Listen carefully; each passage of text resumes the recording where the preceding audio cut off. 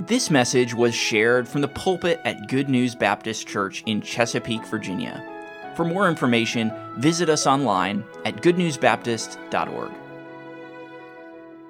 Open your Bibles, please, to Jeremiah 32. Tonight, we're going to consider Jeremiah's hope under the title, The Days Come. Now imagine with me that you're imprisoned in Jerusalem in AD 587. Your city's under siege, and it has been under siege for about a year at this point. As the months have dragged by, your guards have gotten ruder and ruder. Your daily rations have gotten smaller and smaller. And everyone in the city is tightening their belts. They're trying to outlast the enemy or resist the enemy, somehow survive this siege and make it through. But there's increasingly less hope that that's actually going to happen, that the siege is going to be broken, or that the city's going to be able to bear up under it. And so people walk around with dark expressions. And here you are. You're unsure of what's going to happen to you and your fellow prisoners. Will you be executed before the city falls? Maybe as the enemy comes in and they're just destroying the city, are they going to destroy the prison right over your head and you'll die that way? Maybe the enemy will come in and they'll say, well, all these guys were in prison. They must have done something bad. Let's just kill them all and get them out of the way so they don't cause us any trouble.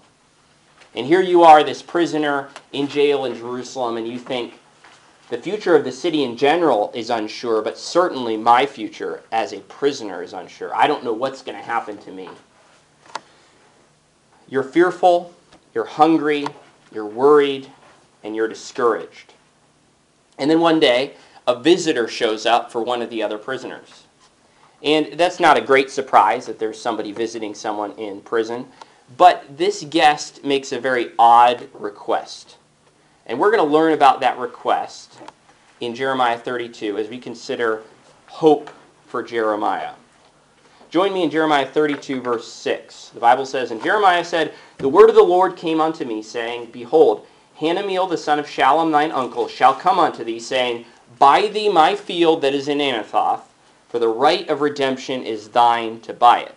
So, God comes to Jeremiah, and he gives him a heads up. He says, your cousin is going to visit, and he's going to ask you to buy a field. Now, this may seem odd to you for several reasons. Among them, why would this guy be trying to sell land to a man who's in jail? That seems like a strange thing to be doing. And also, why is this significant enough that God is going to warn Jeremiah that it's going to happen? Well, part of this has to do with the right of redemption that is mentioned in this verse. Built into God's rules for Israel were laws governing the buying and selling of property.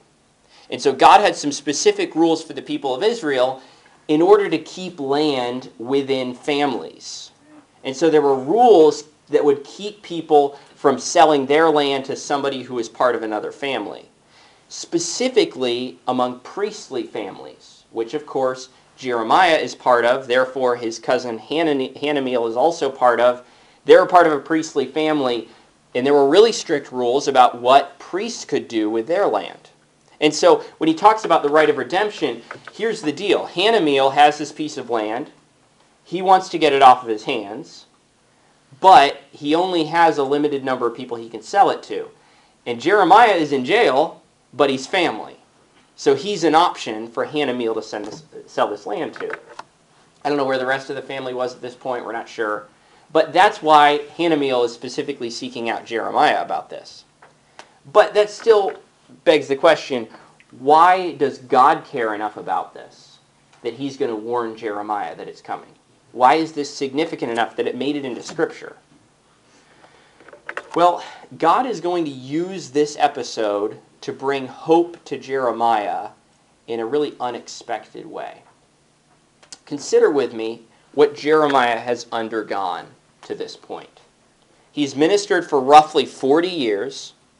He's faced contempt, rejection, beatings, attempts on his life, multiple imprisonments, including one where he was in mud at the bottom of a pit.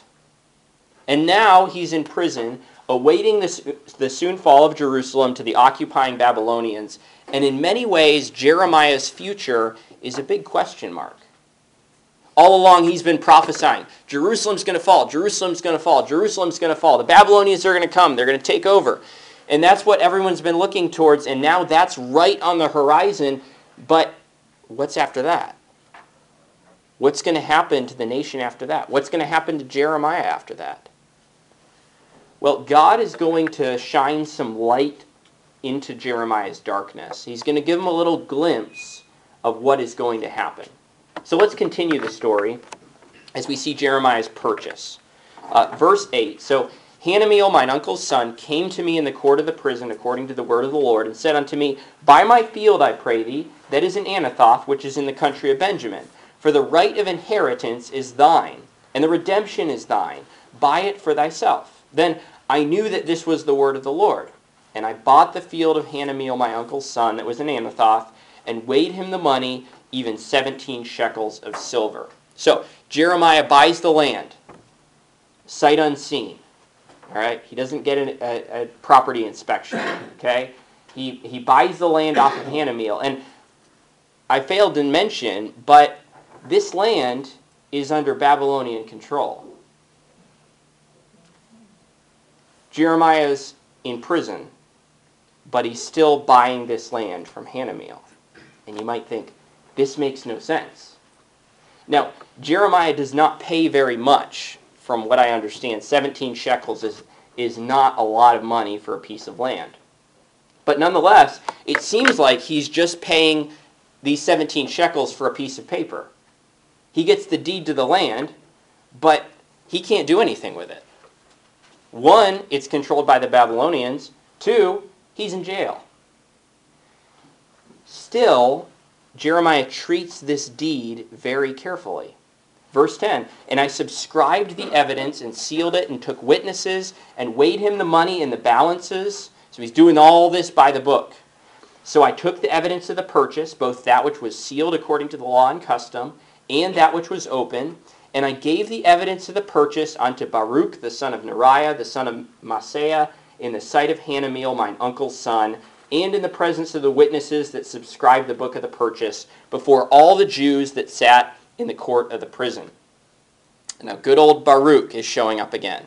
You probably remember him from previous lessons, all right? He's been there with Jeremiah. He's been helping, but he's a scribe, so he can do this legally. And so Jeremiah is handing it over to Baruch and having him do everything according to the law. They've even got these witnesses right there in the court of the prison. Make sure that there's no question that this worthless piece of land has been legally transferred to this imprisoned man.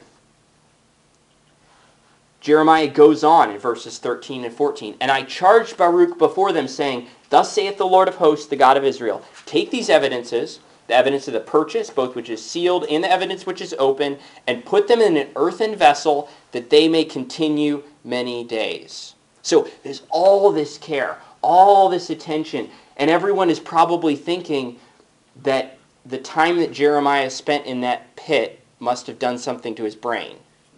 All right, why does he care so much about this? The city of Jerusalem is about to fall. He's in jail. This land is under Babylonian control. None of this matters. This land is worthless. Why does Jeremiah give so much care to this? And he gives this public charge to Baruch. He's making a proclamation of sorts. But then the punchline comes in verse 15. Jeremiah explains why he's giving so much attention to this seemingly insignificant purchase.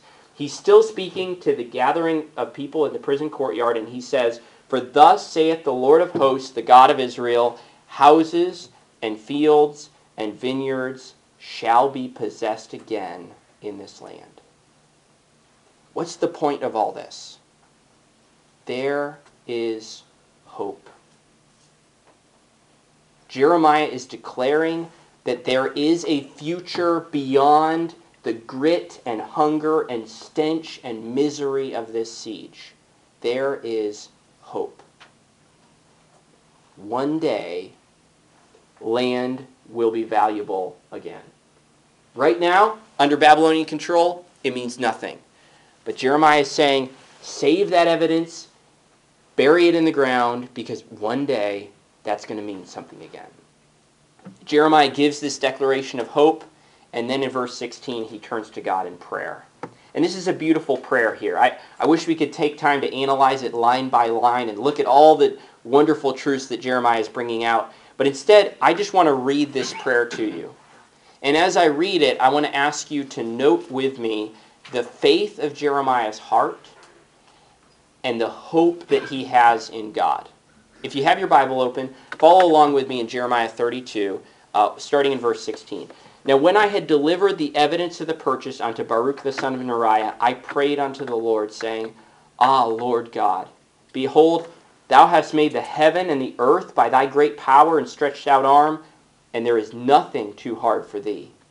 Thou showest loving kindness unto thousands, and recompensest the iniquity of the fathers into the bosom of their children after them. The great, the mighty God, the Lord of hosts is his name, great in counsel and mighty in work, for thine eyes are open upon all the ways of the sons of men, to give everyone according to his ways, and according to the fruit of his doings, which hath set signs and wonders in the land of Egypt, even unto this day, and in Israel, and among other men, and hast made thee a name as at this day, and hast brought forth thy people Israel out of the land of Egypt with signs and with wonders, and with a strong hand, and with a stretched out arm, and with great terror, and hast given them this land, which thou didst swear to their fathers to give them, a land flowing with milk and honey. And they came in and possessed it, but they obeyed not thy voice, neither walked in thy law. They have done nothing of all that thou commandest them to do. Therefore thou hast caused all this evil to come upon them. Behold, the mounts, they're come unto the city to take it, and the city is given into the hands of the Chaldeans that fight against it, because of the sword, and of the famine, and of the pestilence. And what thou hast spoken is come to pass, and behold, thou seest it. And thou hast said unto me, O Lord God, buy thee the field for money, and take witnesses, for the city is given into the hand of the Chaldeans. Now, there's a lot here, but there are really a few overarching messages in Jeremiah's prayer. Jeremiah is saying, God, you are able. He's saying, God, you know, you see, you have been there all along. He gives this brief history of the nation of Israel. God, you have been there the whole time. You've seen it all. And God, you told me to buy this field, even though the Babylonians are about to take Jerusalem. Now there's a question inherent in Jeremiah's prayer.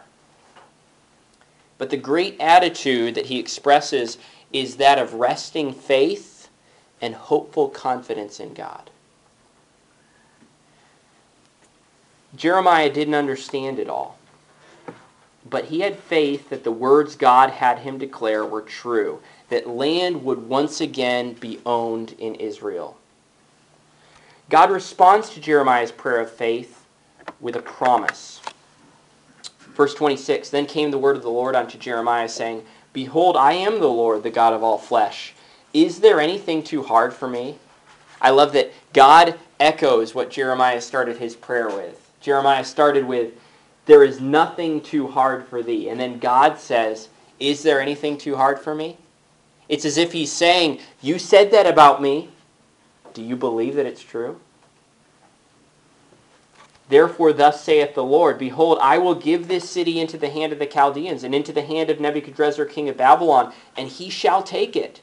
And the Chaldeans that fight against this city shall come and set fire on this city, and burn it with the houses upon whose roofs they have offered incense unto Baal, and poured out drink offerings unto other gods to provoke me to anger. For the children of Israel and the children of Judah have only done evil before me from their youth. For the children of Israel have only provoked me to anger with the work of their hands, saith the Lord. So God is saying, Jeremiah seems to have a little bit of confusion here. He's saying, all along I've been saying Babylon's going to conquer Jerusalem. But now you told me to buy this land, and you told me to say that land is going to be bought and sold again. So which is true? Are the Babylonians going to conquer Jerusalem, or are you going to save us out of this and we'll sell and buy land again? And God is saying here, no, the Babylonians are going to conquer Jerusalem. That hasn't changed. That's still going to happen. But he goes on. He further delineates the ways that the people of Israel and Judah have angered him with their sin. He confirms that they are indeed going to go into captivity. But, picking up in verse 37, he says, "Behold, I will gather them out of all countries whither I have driven them in mine anger, and in my fury, and in great wrath. And I will bring them again onto this place. And I will cause them to dwell safely, and they shall be my people. And I will be their God, and I will give them one heart and one way, that they may fear me forever, for the good of them and of their children after them. And I will make an everlasting covenant with them, that I will not turn away from them to do them good. But I will put my fear in their hearts, that they shall not depart from me. Yea, I will rejoice over them to do them good, and I will plant them in this land assuredly with my whole heart and with my whole soul. For thus saith the Lord, like as I have brought all this great evil upon this people, so will I bring upon them all the good that I have promised them. And fields shall be bought in this land, whereof ye say, it is desolate without man or beast. It is given into the hand of the Chaldeans.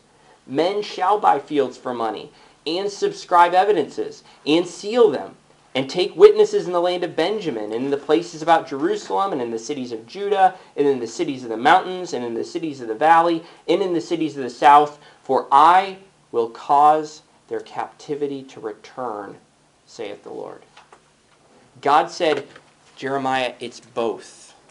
Babylon is going to destroy Jerusalem, but though my people are going to go into captivity, I am going to bring them back. There will be a return. Now, there's a lot here that God is promising, and we're going to expand on this idea of this return in the next couple of points and see some of what God is promising here in these verses. To begin to clarify that, let's go ahead and turn over to Jeremiah 29. But as you turn there, think about the personal hope that God is offering to Jeremiah. He uses Jeremiah's land purchase as an illustration of what he plans to do. But he also uses it to build Jeremiah's faith and encourage his heart about what lies ahead. We see Jeremiah's hope in his prayer, and we see God giving great hope in this wonderful promise. So much of the book of Jeremiah is dark and dreary, as Jeremiah promises swift and awful judgment for those who have rejected God. And this promise here is like a breath of fresh air amid the stench of this siege of Jerusalem. And so for Jeremiah, who has been ministering all these years and he's been rejected and rejected and rejected, he begins to see that though they have not listened to him, though they will go into captivity, the day is coming when the nation will return. And it will not be all for naught. And that had to be such an encouragement and source of hope for the prophet Jeremiah. But what about the nation? Well, let's look at what God has to say to the nation of Judah in chapter 29. This is a letter that was written by Jeremiah to captives that were in Babylon.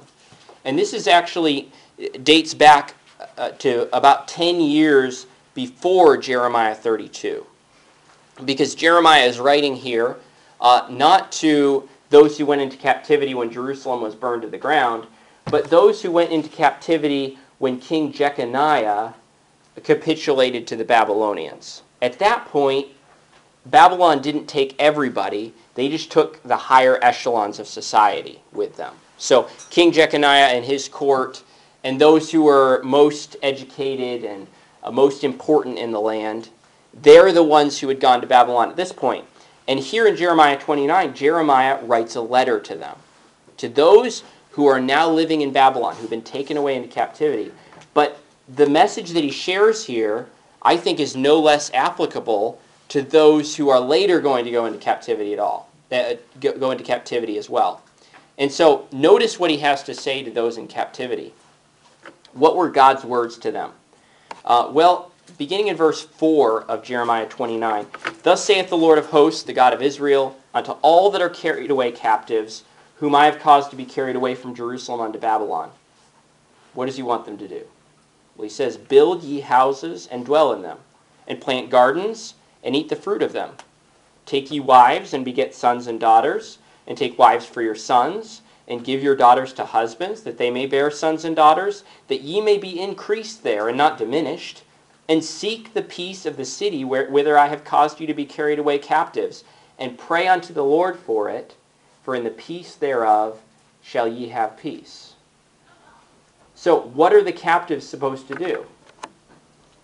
The moment when they leave the city of Jerusalem, does that mean that that's the end? It's all over. Well, no. The captivity does not need to be a time of pure misery. God's desire is that the captive people of Judah would still experience joy and peace, but what's the key? How are they going to experience joy and peace in this land? They need to embrace God's plan for them. What has been the issue with Judah all along? They have been unwilling to do things God's way. They have ignored God's rules for them. They've ignored God's messengers. They've resisted surrendering to Babylon. In short, God is saying it is not too late to start listening to me. It is not too late for you to experience my favor, even in Babylon. They might have taken you from your homes, but I can still bless you. And that's what he's saying to these captives. Consider with me a young man named Daniel and his friends, Hananiah, Mishael, and Azariah. They were young men who were taken in this first captivity. So they would have gone to Babylon with King Jeconiah and the others who were high up in society. And what do we see in their lives? Well, they submitted to God. They put him first. And they found his blessing even in Babylon. Now, that does not mean they were without trouble. They were not without resistance. And the greatest stories that we find in Daniel's life and in the lives of, we know them better as Shadrach, Meshach, and Abednego, but these other three, Hananiah, Mishael, and Azariah, the stories we know are when they faced the hardest times in their lives. But what did they find in those times? That when they did things God's way, God was there, and God blessed them. So, these are young men who could have said, it's all over. We're leaving our home behind. We're in a foreign land now. There's no hope for us. We might as well just leave it all behind, including our God. But instead they say, no, we are going to stay faithful to God. We're going to do things his way. And they experience God's blessing even in the land of Babylon. And God is saying, if you submit to me, if you do things my way, if you pray for this nation where you are, if you seek their peace, you can find my blessing in Babylon. We do see in Scripture that there were those who continued to resist God, and they paid the price. In fact, here in chapter 29, Jeremiah goes on later in the chapter to talk about two particular false priests, or false prophets, Zedekiah and Ahab, who were prophesying falsely, and God pronounces judgment on them. But those who would be willing to submit to God could experience his blessing. But the hope of God that God offers goes beyond just, you can have a good life in Babylon. It goes beyond that. Jeremiah also prophesies a return. Verse 10, "For thus saith the Lord, that after 70 years be accomplished at Babylon, I will visit you and perform my good word toward you, in causing you to return to this place. For I know the thoughts that I think toward you, saith the Lord, thoughts of peace and not of evil, to give you an expected end. Then shall ye call upon me, and ye shall go and pray unto me, and I will hearken unto you. And ye shall seek me and find me, when ye shall search for me with all your heart. And I will be found of you, saith the Lord, and I will turn away your captivity, and I will gather you from all the nations and from all the places whither I have driven you, saith the Lord, and I will bring you again into the place whence I caused you to be carried away captive. Now, some of those verses are likely very familiar to many of you. But I couldn't help but notice, to me, it seemed that the beauty of those verses was greater when I understood the context in which they're given. Jeremiah writing this letter to these captive Jews in Babylon. They're no doubt discouraged. They're no doubt wondering about the future. And Jeremiah pens these words from God to them. And what a comfort those words must have been to them. To know that God is there, that he hears, and that he's going to return them to their land. And that is his sure promise. Now they're being told that after 70 years they will return. And now that's likely outside of the lifetime of everyone, or just about everyone, who's receiving this message. But that doesn't mean it's not a source of hope. They might not experience that, but they know it's coming. It's not over for their nation. And so they have the opportunity to instill things into the next generation and the next generation after them who are going to return. And so what great hope this offered. The nation is not simply going to be swallowed up into Babylon. They will return home to their own city and to their own land. But why is God doing all this? You might say, why is it that God would say, I'm going to send Babylon, they're going to destroy Jerusalem, but you're going back. You're going to come back in 70 years. You say, what's the point? Why would God do all of this if he's just planning to bring them back anyway? Why do they have to go through all of this trouble? Why do they have to spend 70 years in captivity? This doesn't make sense. Well, I think the key is in verses 12 and 13, where he talks about them calling upon him, praying to him, seeking him, searching for him with all their heart.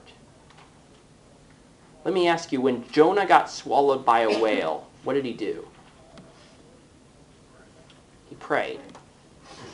When the city of Jerusalem was under siege by the Assyrian army, what did King Hezekiah do? He prayed. When Peter started to sink into the Sea of Galilee, what did he do? He prayed. He called out to God. Why does God so often bring adversity into our lives? So we turn back to him. So we'll call on him. So we'll go and pray to him and seek him and search for him with all our hearts. That is what God has been trying to do in the nation of Judah. Over and over again, these messages from God. He's trying to get them to call on him, to seek him. And they haven't done it.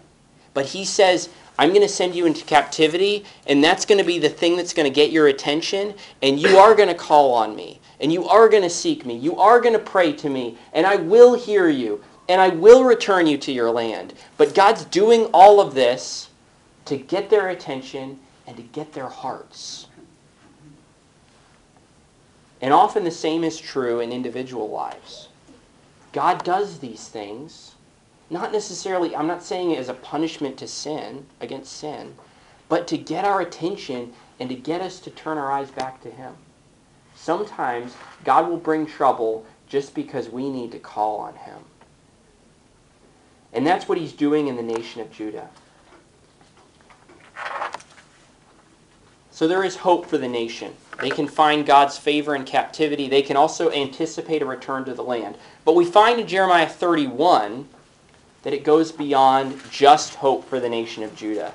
It goes beyond to hope for all Israel. Now, Jeremiah chapters 30 and 31 actually constitute a song. These are written in a poetic form. So I don't know if Jeremiah actually sung these words. I don't know if he had any kind of a singing voice or not, or if this was written as a poem, or what exactly it was. But it's written like a song, which is interesting to me, especially as we consider the wonderful, rich truths that are shared, considering hearing this as a song. But they're written poetically, but they're no less prophetic, and they're brimming with truth. Now, these two chapters, 30 and 31, were probably written right around the same time as Jeremiah 29. So this is as Jeremiah 32. They were written probably later, closer to Jeremiah 32, which was just about 6 months to a year before Jerusalem fell. That's probably the general time period in which these chapters were written. And there's far too much in chapter 31 for us to do justice to tonight. But we're just going to hit a few highlights here. Some things, 3 aspects that we see in this wonderful chapter as we consider the promise that's made here, which is not just to the nation of Judah, but also to her rebellious sister Israel, which generations before had gone into captivity in Assyria and, by all accounts, had been swallowed up by the nation. It would have been hard at this time to say, that's the nation of Israel. They're all over the place. But God says they're all going to return. And he's got some wonderful promises for the whole nation. So let's begin by noticing God's unchanging promise. God makes some incredible statements in this chapter, but they're all backed up by his unchanging character. Verse 1, "At the same time saith the Lord, will I be the God of all the families of Israel, and they shall be my people." So this isn't just Judah anymore. This is all the families of Israel. And he says, "Thus saith the Lord, the people which were left of the sword found grace in the wilderness, even Israel, when I went to cause him to rest. The Lord hath appeared of old unto me, saying, Yea, I have loved thee with an everlasting love, therefore with loving kindness have I drawn thee." So, this is a promise made very clearly to the nation of Israel. And what is the basis of the promise? It's God's everlasting love. The love that God has for Israel is a theme that goes throughout the Old Testament, but it goes all the way back to the book of Deuteronomy. I love Deuteronomy 7 and what it says about God's love for Israel. Very briefly there, Moses says to the nation, "The Lord did not set his love upon you, nor choose you, because ye were more in number than any people, for ye were the fewest of all people. But because the Lord loved you, and because he would keep the oath which he had sworn unto your fathers, hath the Lord brought you out with a mighty hand, and redeemed you out of the house of bondmen, from the hand of Pharaoh king of Egypt." So, why did God love Israel? Why did God choose Israel? Because he wanted to. That's what Moses is saying here. He's saying, you haven't deserved this. You weren't some special nation, and God was like, ooh, I want them on my team. No, God said, well, that's a small nation. That's a weak nation. But I'm going to love that nation. I'm going to choose that nation. That's going to be mine. And God chose to love Israel. And because it's all in his character, his love for them is unchanging. And this is an unshakable relationship. God further proclaims the unchangeableness of the promises that he's making in verses 35 to 37 of Jeremiah 31. There he says, "Thus saith the Lord, which giveth the sun for a light by day, and the ordinance of the moon and of the stars for a light by night, which divideth the sea when the waves thereof roar. The Lord of hosts is his name. If those ordinances depart from before me," in other words, if the sun stops shining, if the moon and stars stop shining, "then," he says, "the seed of Israel also shall cease from being a nation before me forever." He says, if those things cease to be, those things that I put in motion, that I'm controlling, if they stop, then you can expect that I'll stop loving Israel. If heaven above can be measured, and the foundations of the earth searched out beneath, I will also cast off all the seed of Israel for all that they have done, saith the Lord. So what is he saying? Well, he's using figures of speech here, but he's saying, this is an act of God. This is not that Israel has done something to deserve me. This is not that Israel, as long as they do these certain things, then I'll keep loving them. He said, this is my character. This is who I am. I have decided to do these things for Israel. I have chosen them. And the only way that that can stop is if I stop being God. That's what he's saying here. These are unchanging promises. Much has changed since the days of Deuteronomy 7. But God's love has not changed, and it will not change. And nothing that Israel and Judah do will ever change that. And people say that God of the Old Testament isn't a God of love. So this is an unchanging promise that God makes. But let's take a little sampling, a little glimpse of the beautiful future that he promises to his covenant people. Verse 4, "Again I will build thee, and thou shalt be built, O virgin of Israel. Thou shalt again be adorned with thy tabrets, and shalt go forth in the dances of them that make merry. Thou shalt yet plant vines upon the mountains of Samaria. The planter shall plant, and shall eat them as common things. For there shall be a day that the watchmen upon the Mount Ephraim shall cry, Arise, ye, and let us go up to Zion unto the Lord our God. For thus saith the Lord, Sing with gladness for Jacob, and shout among the chief of the nations. Publish ye, praise ye, and say, O Lord, save thy people, the remnant of Israel. Behold, I will bring them from the north country, and gather them from the coasts of the earth, and with them the blind and the lame, the woman with child, and her that travaileth with child together. A great company shall return thither." There's much more of this sort of language in the next 20 or so verses, as God promises to return the people to the land and to give them a fruitful and blessed existence there. But that is not all. God goes on to declare a new covenant. And God outlines this covenant in verses 31 through 34. Verse 31, "Behold, the days come, saith the Lord, that I will make a new covenant with the house of Israel and with the house of Judah, not according to the covenant that I made with their fathers in the day that I took them by the hand to bring them out of the land of Egypt, which my covenant they break, although I was an husband unto them, saith the Lord. But this shall be the covenant that I will make with the house of Israel. After those days, saith the Lord, I will put my law in their inward parts, and write it in their hearts, and will be their God, and they shall be my people. And they shall teach no more every man his neighbor and every man his brother, saying, Know the Lord, for they shall all know me, from the least of them unto the greatest of them, saith the Lord. For I will forgive their iniquity, and I will remember their sin no more." Now, do we not all long for the day when complete devotion to God will be something that is perfectly motivated from inside us? That we won't have to rely on outside motivation to keep us faithful to God, that it'll just flow out of here? When God's law will not just be here, but it'll be here. And that is something that we can look forward to when we meet Jesus. We'll be able to experience that reality. But here, in Jeremiah 31, God promises that blessing, His law in the heart, for the whole nation of Israel. He says that He will make a new covenant with this nation that they will never break. And under that new covenant, they will all be turned to Him. Key verse. Yeah. Key verse.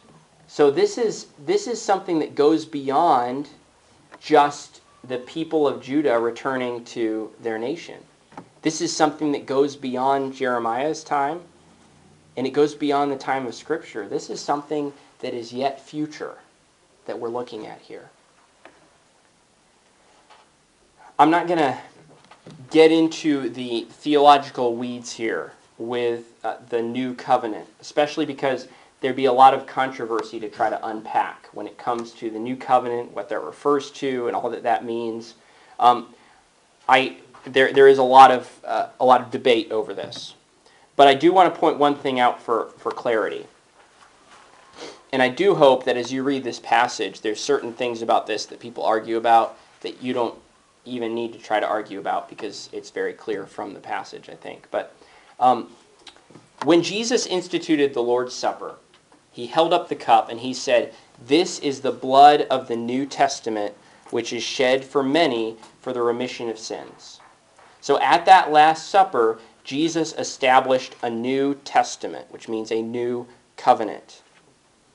We as Gentile believers are currently partakers of that new covenant. A covenant by which we share in his death, his resurrection, his new life. It's a covenant that's been sealed by the blood of Jesus Christ.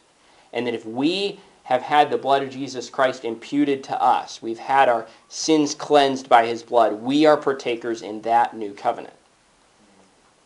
That new covenant is not this new covenant in Jeremiah 31. These are two separate covenants we're talking about. So if you start to get confused with this and you say, well, there's this new covenant that Jesus talks about, and there's this new covenant that Jeremiah talks about, and some people try to conflate the two, and they end up in some really weird theological territory. So I just wanted to clarify that. We're talking about two different new covenants when we talk about the new covenant of Christ and the new covenant between God and Israel that Jeremiah is referring to here. And you might say, none of that means anything to me. I don't know what you're talking about. I don't care. That's okay. But I just wanted to be clear on that. There is some mystery here about exactly when and how this is going to occur, how it plays into God's eternal purposes. And like I said, there are great debates waged among Bible scholars over the meaning of the words of Jeremiah 31. But though there is some degree of uncertainty, these are great and precious promises that make us gasp with wonder at the future that Jeremiah saw that we have yet to see. Even in a jail cell, Jeremiah had hope. A hope that applied to him personally, but it also applied to the great, eternal, mysterious purposes of God.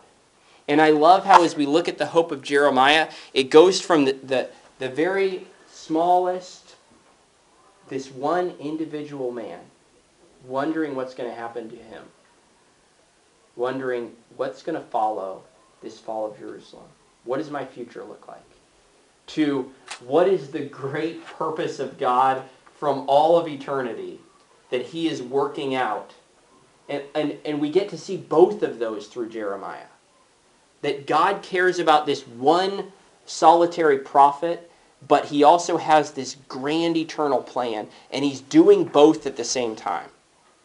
And so Jeremiah can have hope, both on a personal level, but also on a cosmic level. Yesterday, my Apple Watch saved the day. I got my finger stuck in the wall. I was working on one of these retractable walls here, trying to do something with it. And these things are beautiful when they work the right way. But there are some strong springs involved that hold these things together. And in this case, the springs did things differently from how I was hoping they would. And it sprung back and my finger got caught in the wall. And it's tight enough that I couldn't get my finger out of the wall. And so there was a moment of terror. And pain. I mean, really. And pain. Well, the pain actually, not so much until after it got out of the wall. But I'm there, and my finger's in the wall, and suddenly I'm like, I can't move. I cannot get my finger out of this wall. It doesn't matter. I would have to break something to get my finger out. What am I going to do? And there's this moment of panic, and then the panic quickly passed because I realized I can get in touch with somebody. In fact, my finger was stuck like this, and I was using this hand to try to relieve some of the pressure on my finger. I couldn't pull the wall back, but I could at least relieve some pressure so I wasn't crushing it. I didn't even have to take the hand off to reach and get my phone. I could talk to my watch and get my watch to call Pastor Radice. And so I called Pastor Radice on my watch, and he and Brother Callahan rushed down, and they saved the day. They delivered me from the wall. All right. But there were a couple of minutes. Yes, I was very grateful for my watch yesterday and for the fact that I had means of getting in touch with somebody. For a couple minutes there, I was helpless. I was stuck there. I could not get my finger out. But I was not hopeless. because I knew that I could get help. And once I had called Pastor Radice, I knew that help was on the way. And my finger was stuck in that wall for a couple minutes. But that was okay. Not because it was easy, not because it was painless, but because I knew I was going to get my finger out of that wall. You had hope. That's right. Well, a number of years ago, a former staff member here at Good News got his hand stuck in the wall. I'm not going to mention his name, not for any reason except that I didn't check with him about telling this story about him. So I'm not going to mention his name, okay? But he got his hand stuck in the wall. He got 4 fingers stuck in the wall. The difference was he did not have a means of getting in touch with anyone. And so his fingers were stuck in that wall.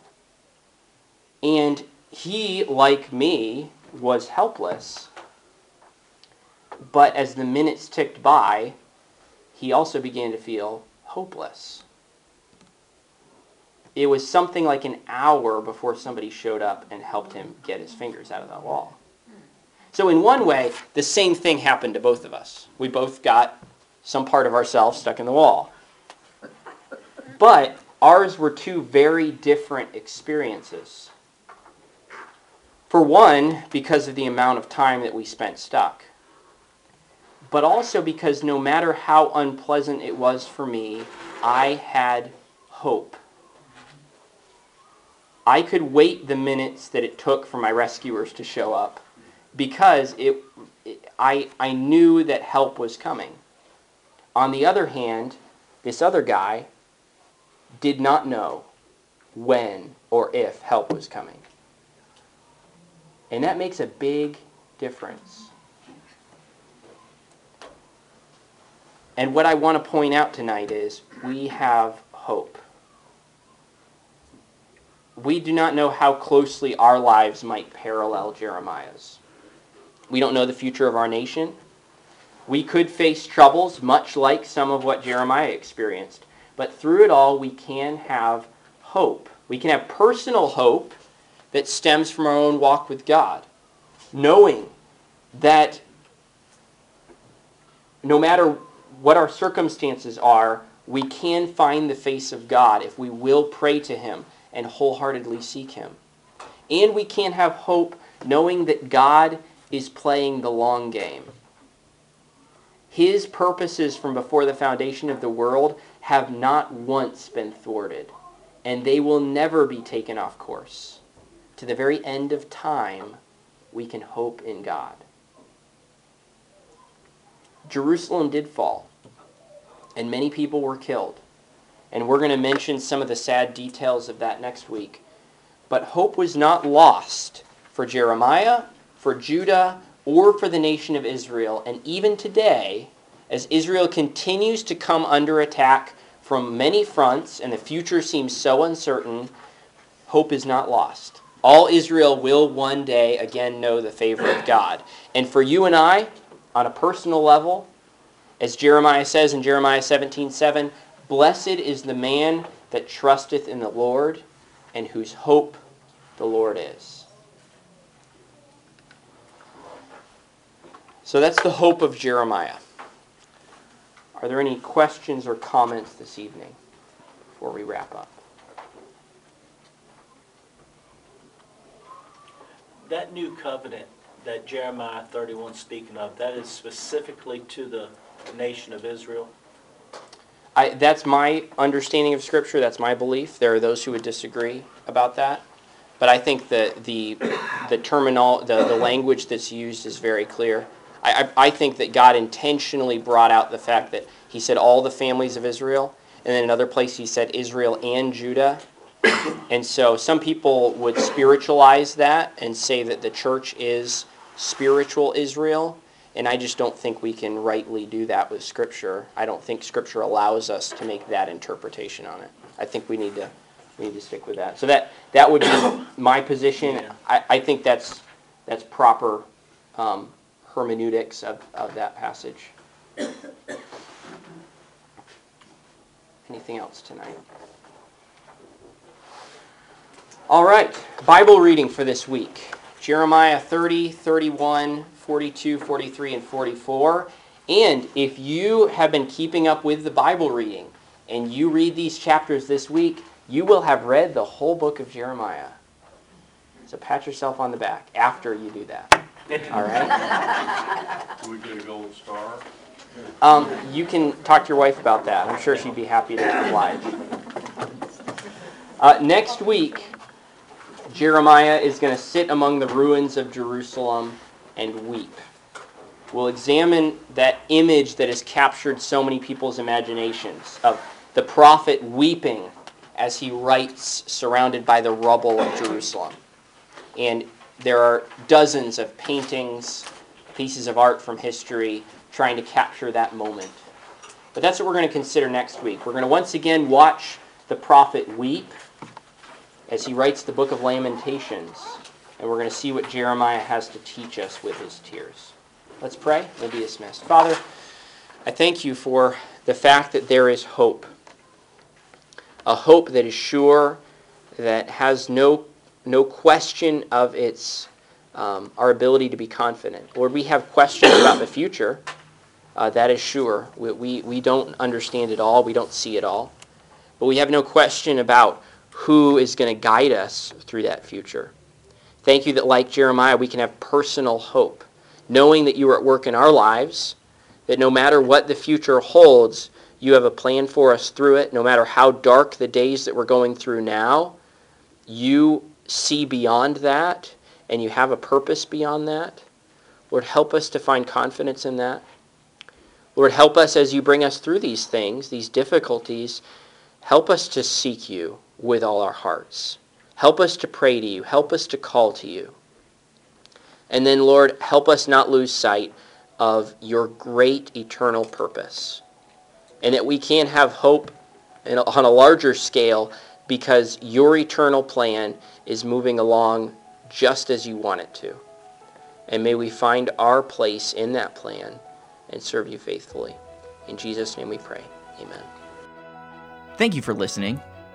If you have questions about your relationship with God, or you would like to know more about the ministry of Good News Baptist Church, you can visit us online at goodnewsbaptist.org or call us at 757-488-3241.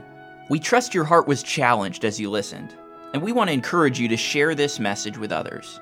May the truth of God's Word be your guide as you strive to follow Christ and make Him known to others.